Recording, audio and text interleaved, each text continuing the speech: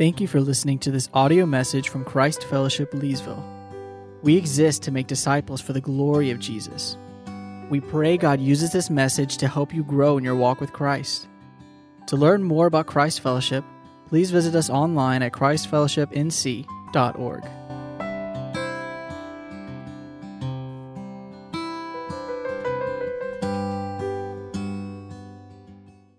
Well, if you would, take your copy of God's Word and turn to Hebrews chapter 1. Hebrews chapter 1, we are here on our second week of taking our journey through the book of Hebrews. This morning we're going to be focusing on verses 4 through 14, but I'm actually just going to read the entire chapter, read verses 1 through 14 for us this morning to set the stage and the context for the passage that we're going to be looking at together this morning. So let me read Hebrews chapter 1 for us this morning, and then we will, as we do every week, pause and take a moment to pray and ask for the Lord's help. Hebrews chapter 1, beginning in verse 1. Long ago, at many times and in many ways, God spoke to our fathers by the prophets. But in these last days, he has spoken to us by his Son, whom he appointed the heir of all things, through whom also he created the world. He is the radiance of the glory of God and the exact imprint of his nature. And he upholds the universe by the word of his power. After making purification for sins, he sat down at the right hand of the Majesty on high, having become as much superior to angels as the name he has inherited is more excellent than theirs. For to which of the angels did God ever say, "You are my son. Today I have begotten you"? Or again, "I will be to him a father, and he shall be to me a son." And again, when he brings the firstborn into the world, he says, "Let all God's angels worship him." Of the angels, he says, he makes his angels winds and his ministers a flame of fire. But of the Son, he says, "Your throne, O God, is forever and ever. The scepter of uprightness is the scepter of your kingdom. You have loved righteousness and hated wickedness. Therefore, God, your God, has anointed you with the oil of gladness beyond your companions. And you, Lord, laid the foundation of the earth in the beginning, and the heavens are the work of your hands. They will perish, but you remain. They will all wear out like a garment. Like a robe, you will roll them up. Like a garment, they will be changed, but you are the same, and your years will have no end.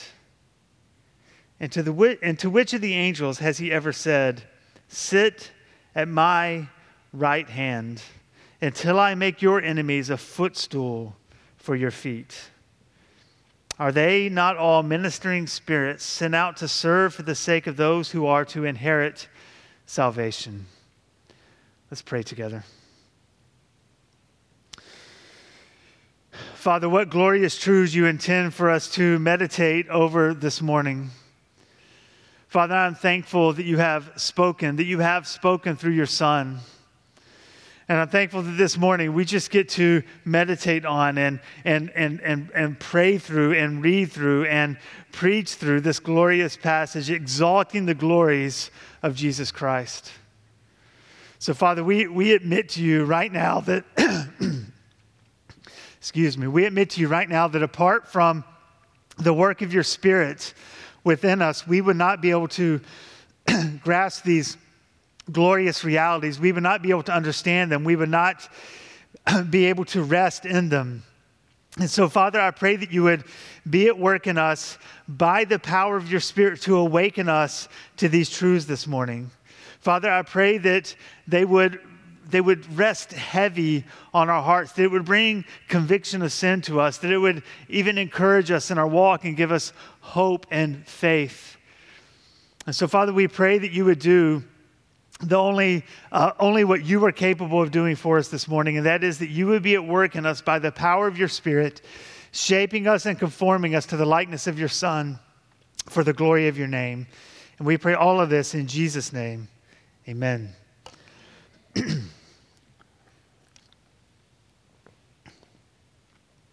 Well, as one well-known historical theologian once said, quote, "The human heart is a perpetual idol factory.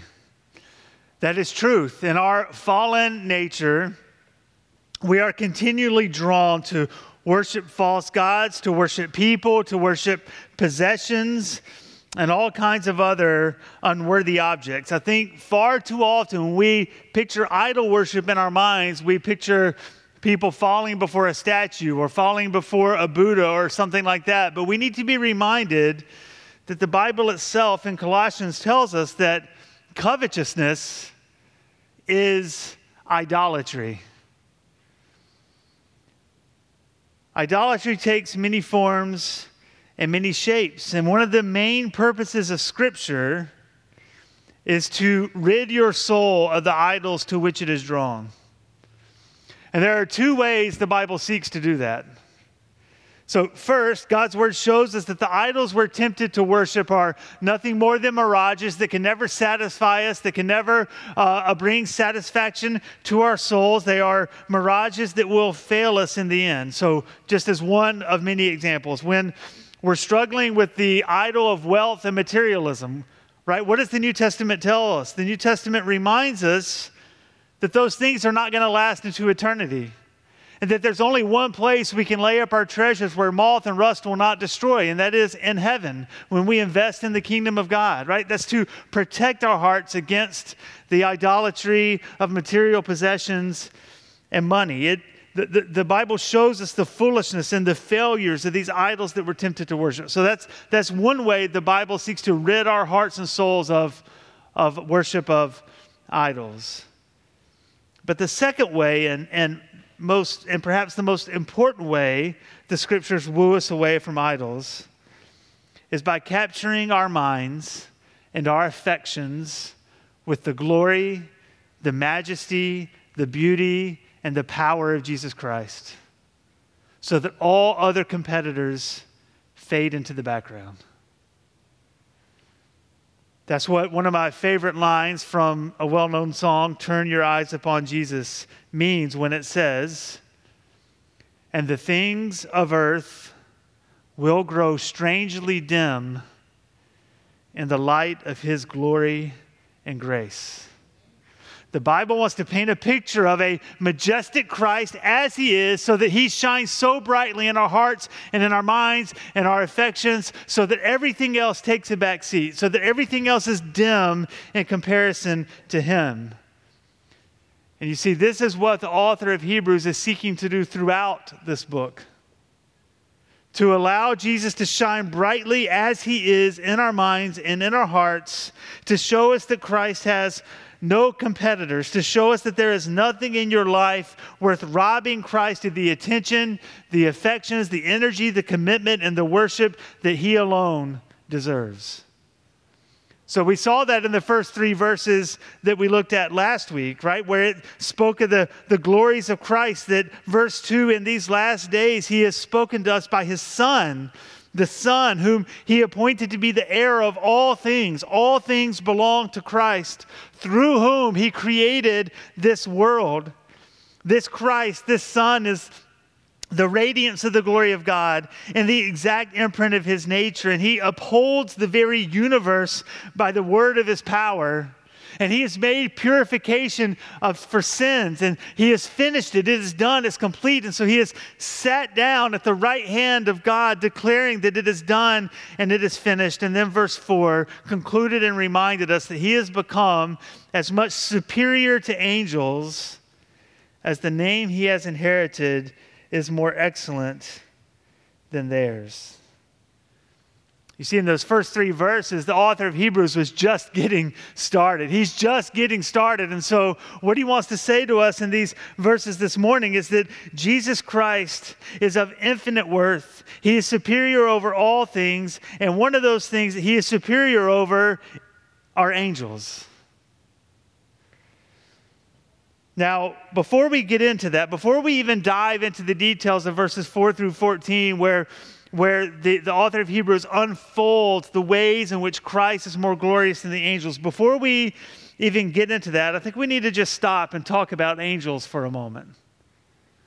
Because the first century readers who received the book of Hebrews would have had a much more pronounced awareness of angels than we tend to have in our modern culture, right? Let's just be honest. We don't think about the supernatural as often as perhaps the first century Christians would have, and that's to our detriment. And then also, on top of that, our modern culture has some really strange representations of angels. So let's just talk about that, and then let's talk about what the Bible says about angels and who they are, because if we're going to understand the significance of Christ being greater than angels, more superior than angels, then we need to understand, well, what does the Bible present as angels?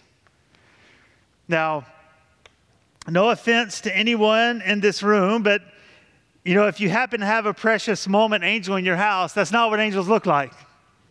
Okay? Right? Angels are not cute, chubby cupids flitting about. Right? That's not who angels are, right? In our culture, we tend to have this kind of view of angels that are dumbed down, weak, sometimes even cute figures, and that's not at all who angels are. I'm even going to date myself a bit here, right? There are popular shows that have been on TV over the years, right, that represent angels. So you've got Highway to Heaven, right? If you young people have no idea what I'm talking about, but you have Highway to Heaven, right? About this angel who was in human form that walked around helping people. Or you had perhaps the more popular, somewhat more recent show, but still a long time ago, of Touched by an Angel, right? It's these human forms who are angels on earth, and they're kind of these conflicted moral agents that are confused sometimes about what the best thing to do is. But look, the biblical true concept of angelic beings could not be more distinct and distant from those representations. So just listen to a few examples. In Isaiah chapter 6, we see the angelic beings that are called seraphim. And Isaiah 6 says that they have 6 wings, and with 2 they cover their eyes, and with 2 they cover their feet, and with 2 they fly. And as they surround God's throne and they worship him and they call out, "Holy, holy, holy is the Lord of hosts. The whole earth is full of his glory." And Isaiah 6:4 says, as these angels speak, the very foundations of the thresholds of the throne room of God shake at the sound of their voice.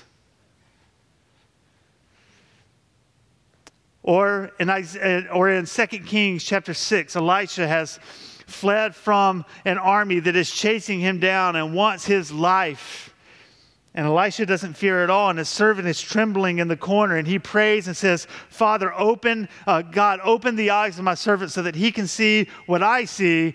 And then God graciously opens the eyes of his servant, and what they see is a mountain surrounded by chariots of fire, horses and chariots of fire, the Lord's servants, angels sent to his rescue and care. Or later in 2 Kings, the army of Assyria is outside the city wall. They are laying siege to God's people. And Hezekiah prays and pleads that God will free them from this siege that is being laid by the Assyrian army that's outside their walls. 185,000 Assyrian soldiers surrounding the city. And in one night, God sends an angel, one. And the next morning, 185,000 Assyrians are dead.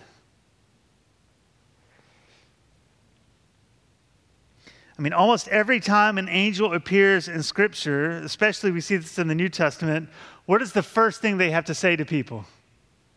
Do not be afraid. Because they're terrifying. They are intimidating and powerful and majestic. And finally, in Revelation, we see a few different astounding scenes of angels. And we can't look at all of them, though we're going to reference a few here and at least a few later. But just listen to Revelation chapter 10, verses 1 through 3. This is what John sees in his vision. Then I saw another mighty angel coming down from heaven, wrapped in a cloud, with a rainbow over his head. and his face was like the sun, and his legs like pillars of fire. He had a little scroll open in his hand, and he set his right foot on the sea and his left foot on the land. And he called out with a loud voice, like a lion roaring. And when he called out, the seven thunders sounded.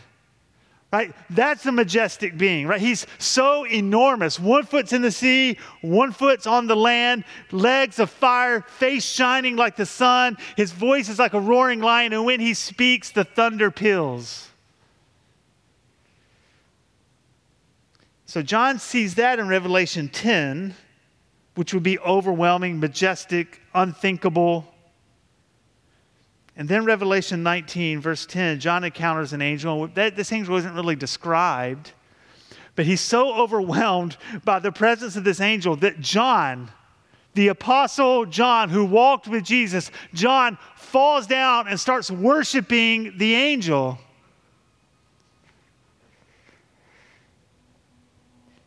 But of course, the angel responds and says, "Get up, John. Don't worship me. I'm a servant just like you." Right? This is the majestic presence of angels. I want you to appreciate the grandeur, the majesty that surrounds the presence of angels in the Bible. They are incredibly powerful, supernatural, overwhelming beauty, and they intimidate mankind just by their presence, and their voice causes thunder to peal and foundations to shake. And yet, Hebrews chapter 1, verse 4 says, Jesus is better. Christ is superior by orders of magnitude compared to these majestic and powerful creatures. You see, the author of Hebrews wants to captivate our hearts and minds. He wants to shut down the idol factory of your heart by displaying the majesty and the glory and the beauty of Jesus Christ for us. So look, that's all by God's grace I want to do for us this morning.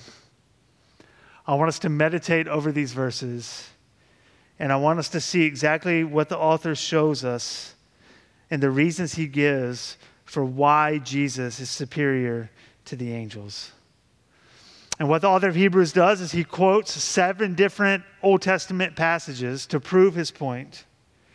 And I think he gives us, I'm going to summarize his argument in 4 different ways. So 4 reasons that the author gives us as to why Jesus is superior to the angels. So here's the 4 we're going to run through. Number 1, Jesus is the divine Son of God.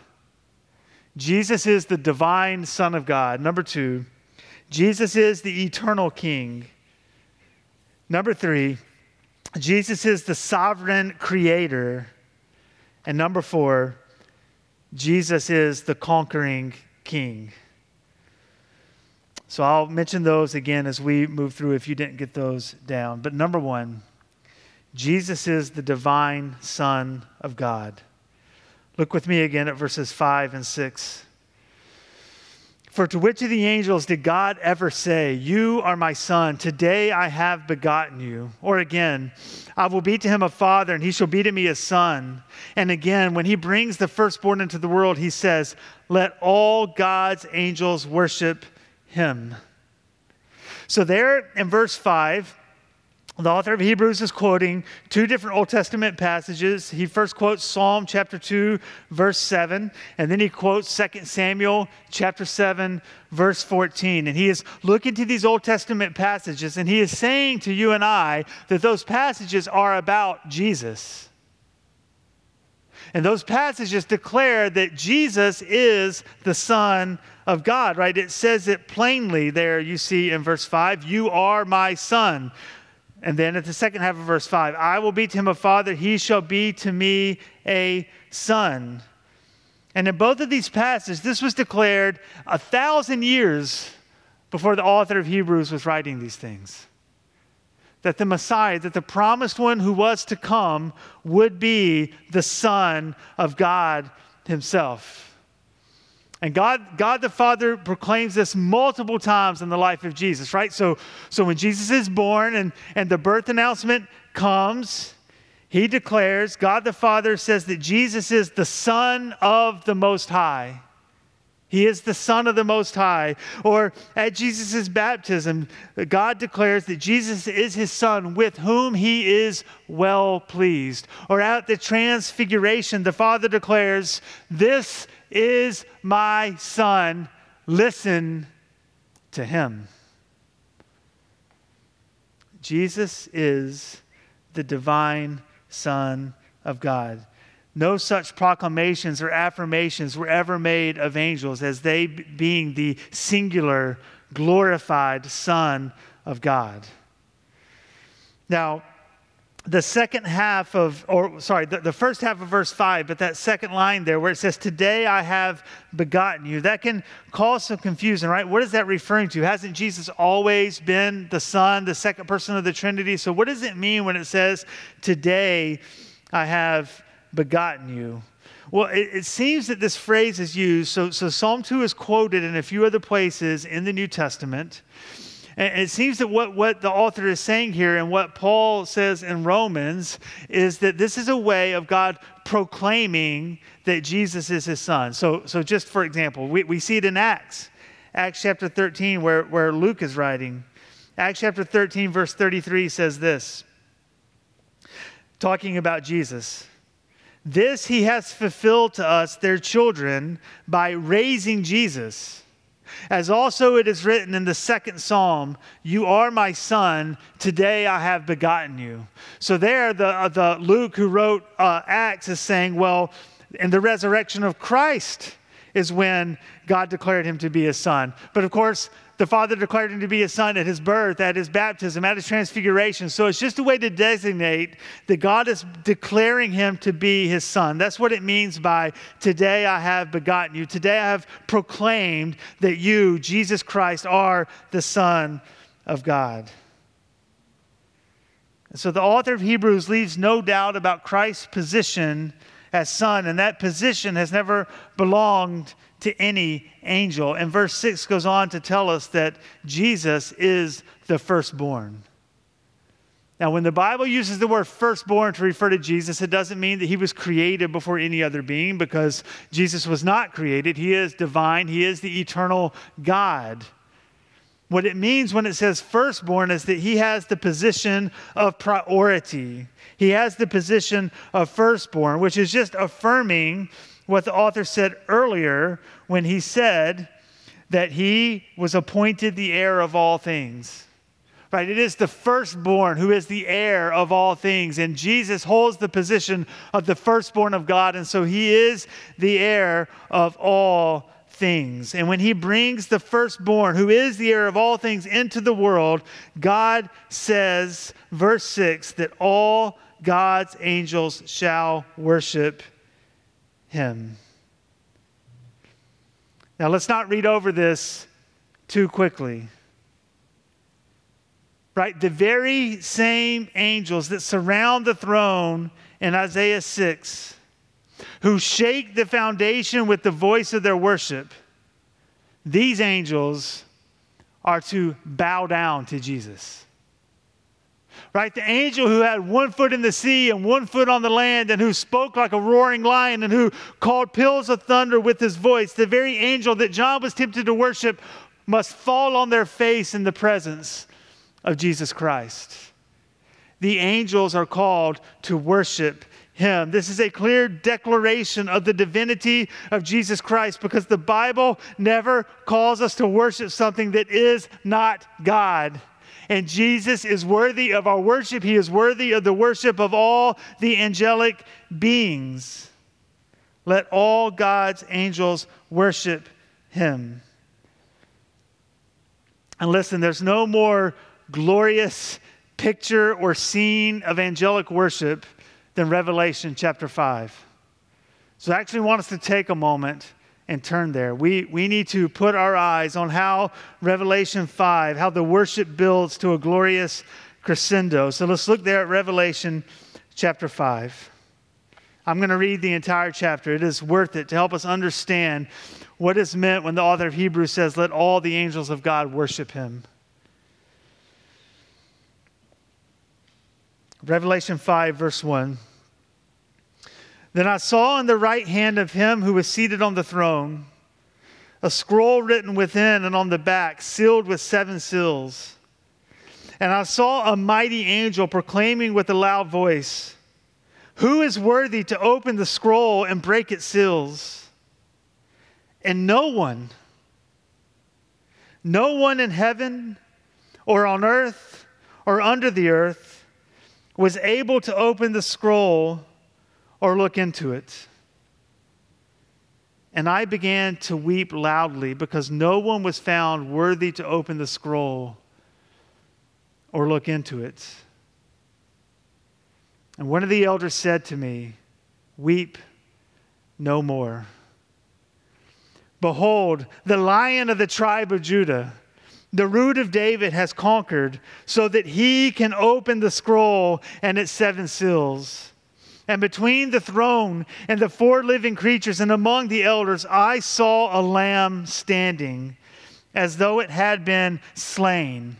So just pause there. He is both the Lion of the tribe of Judah, verse 5, and in verse 6, he is the Lamb who was slain.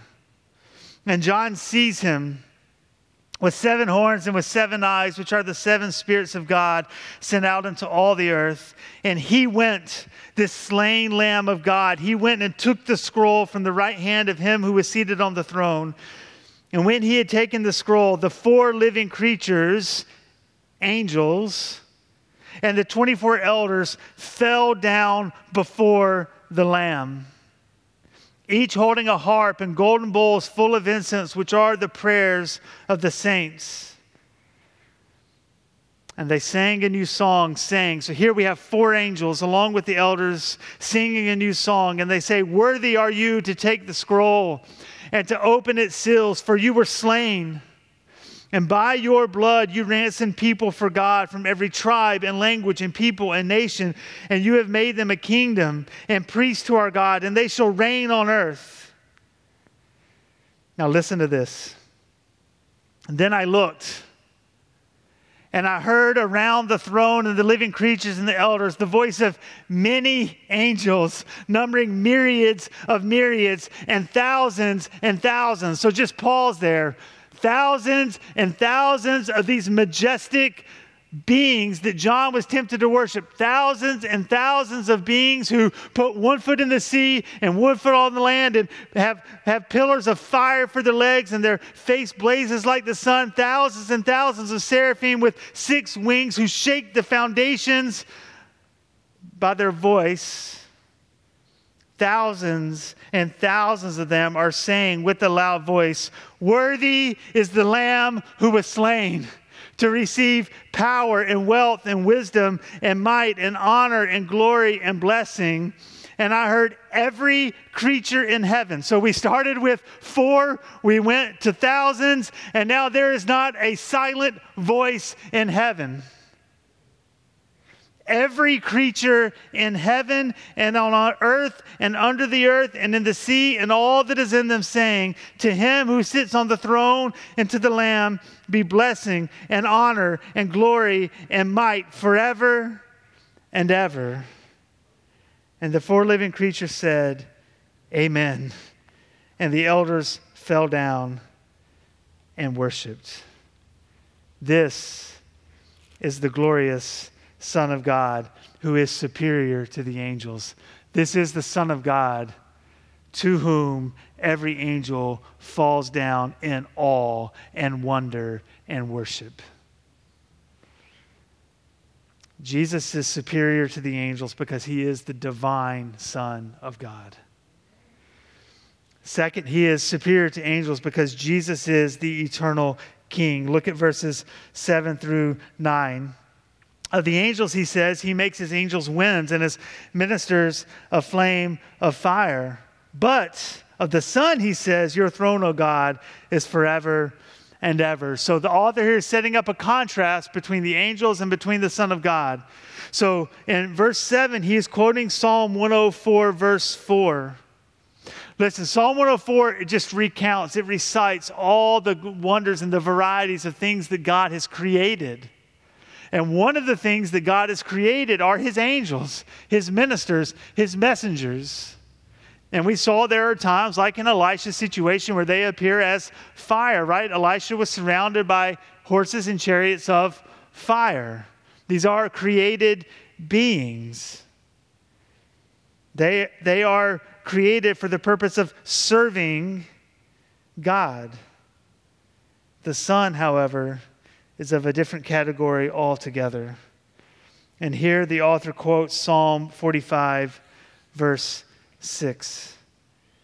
And he says, "Your throne, O God, is forever and ever." Now, do you catch what is being said here in verse 8? This psalm is about Jesus, and it says, "Your throne, O God." This is a direct, clear proclamation that Jesus is God himself, that he is divine, and that Jesus, as the divine Son of God, sits on the throne forever and ever, and his reign will have no end. And it goes on to tell us that he holds a scepter of uprightness. And verse 9 tells us that he loves righteousness and he hates wickedness. I mean, we see that in Jesus' life, right? We see that manifested as we read the Gospels, how he loves righteousness and he hates wickedness. And the way it manifests itself is that God that Jesus expresses himself in care for the downtrodden, in care for those who knew that they were unworthy of his mercy and of his grace. And at the very same time, his righteousness and his justice stands firmly against those who were full of pride and self-righteousness. And ultimately, his love of righteousness and his hatred for wickedness is most clearly seen on the cross. He hates wickedness, and so it must be punished. Wrath must be delivered on unrighteousness and wickedness. And yet he longs to forgive his people who come to him in faith, but to forgive without dealing with their sin would be unrighteous. And so the solution is found in Jesus Christ. And Jesus Christ is willing to die on the cross because he loves righteousness so much and because he hates wickedness so much. And he did it to save sinners like you and I. You see, there will be no end to the righteous reign of Jesus Christ. As God, he sits on his throne forever and ever. So what God would say to us here in Hebrews is that you don't have to worry about hitching your wagon to Jesus. You can give him everything. Nobody else is going to come and knock him off his throne. You don't have to worry about giving him your loyalty and then him betraying you or someone more powerful coming along. No, you can safely and confidently give your life over to him and to his purposes, and you can worship him in full confidence that he is worthy of every breath of praise you and I can cry out to him, because he will sit on his throne forever. He is superior to the angels because he is the divine Son of God, because he is the eternal King, and third, because Jesus is the sovereign creator. Look at verses 10 through 12. Here, the author of Hebrews is quoting Psalm 102, verses 25 through 27. And he says, "You, Lord," talking about Jesus, "you, Lord, laid the foundation of the earth in the beginning, and the heavens are the work of your hands."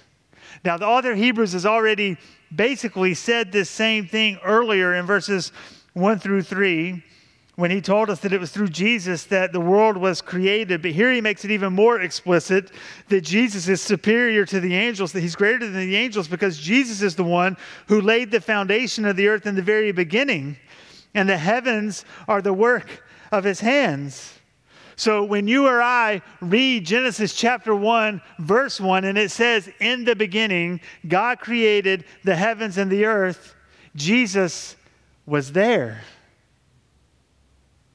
Jesus, the Son of God who took on flesh and walked on earth, was present, was active in the creation in the heavens and the earth. He was intimately involved with the formation of the land and the scattering of the stars. Jesus Christ created billions of galaxies and trillions of stars. He painted the universe with his hands.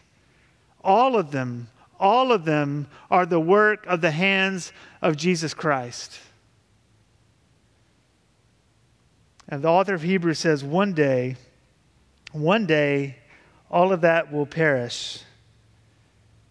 But verse 11 says, Jesus will remain. He will be the one left standing in the last day. And what verses 11 and 12 make clear is that this universe it's not just going to fade out and cool down on its own and just kind of come to an uneventful end. No, it says Jesus is going to be actively involved. Right? What does verse 12 say about Jesus? Like a robe, you, Jesus, will roll them up. Right? Trillions of light years of the expanse of the universe. And when Jesus decides it's time, he's going to roll it all up. Now, I have no idea what that means. Right? That's poetic. I don't know what that means, but it means Jesus is powerful and he's sovereign and he will bring it to an end at its appointed time. And when he rolls it all up, when it's all changed, Jesus will have not changed and he will still be standing. You see, just reflect on this for a moment. When the author of Hebrews says Jesus is superior to the angels, he does not mean Jesus is a little bit better than angels.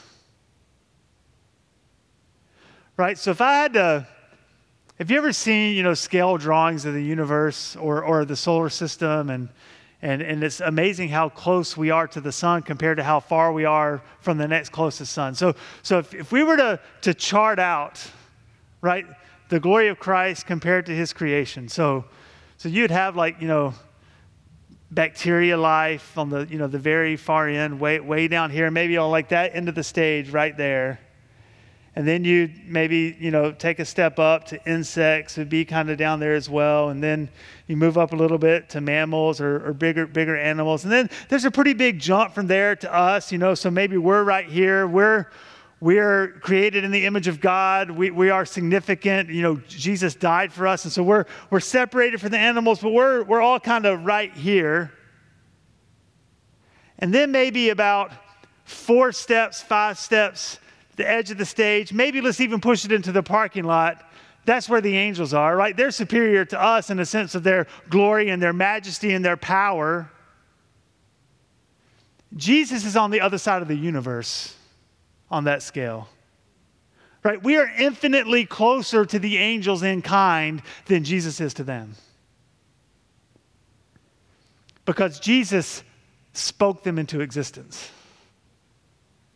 Jesus upholds the angels by the word of his power.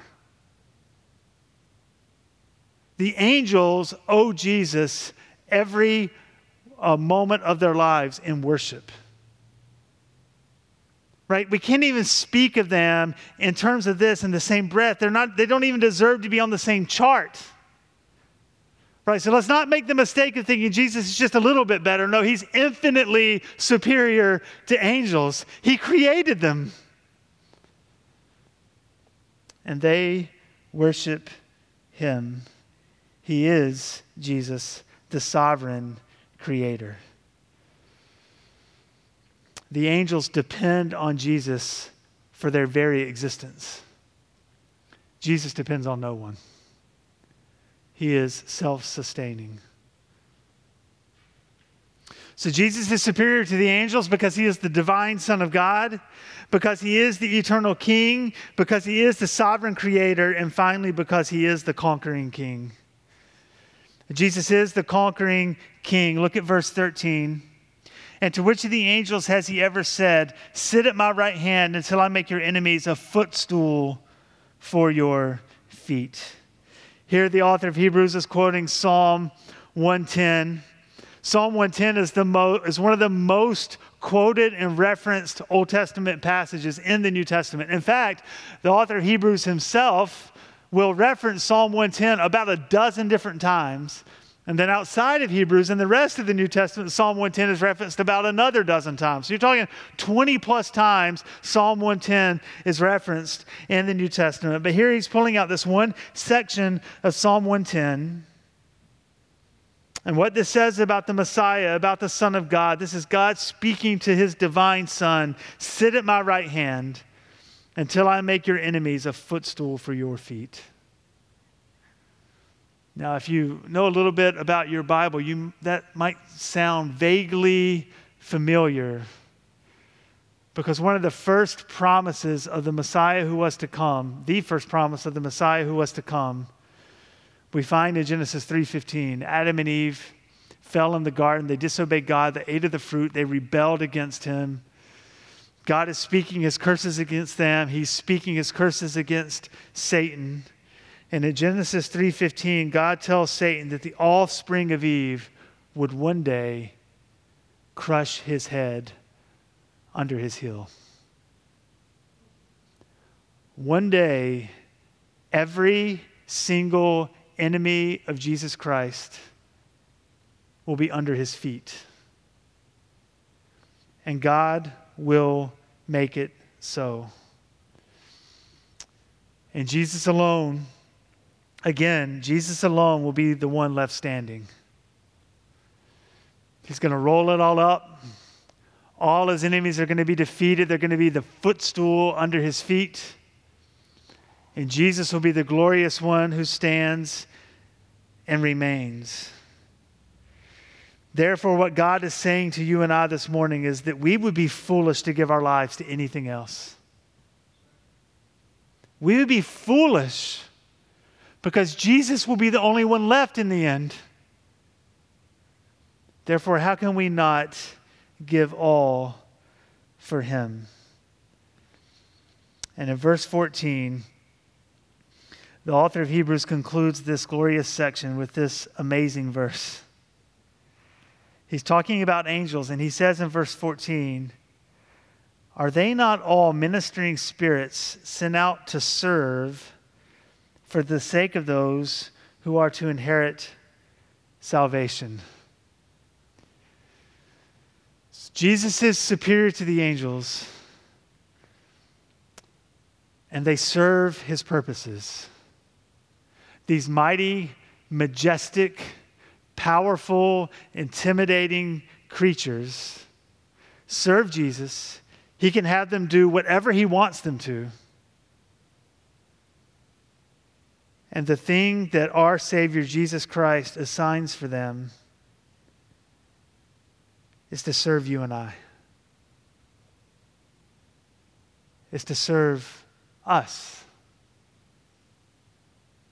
To ensure that we inherit salvation and that we make it safely to the last day. I mean, that's why Jesus says, for example, in Luke 15:10, we sometimes this passage is referenced kind of in passing. I don't think we think too deeply about it, but remember what Jesus says in Luke 15:10.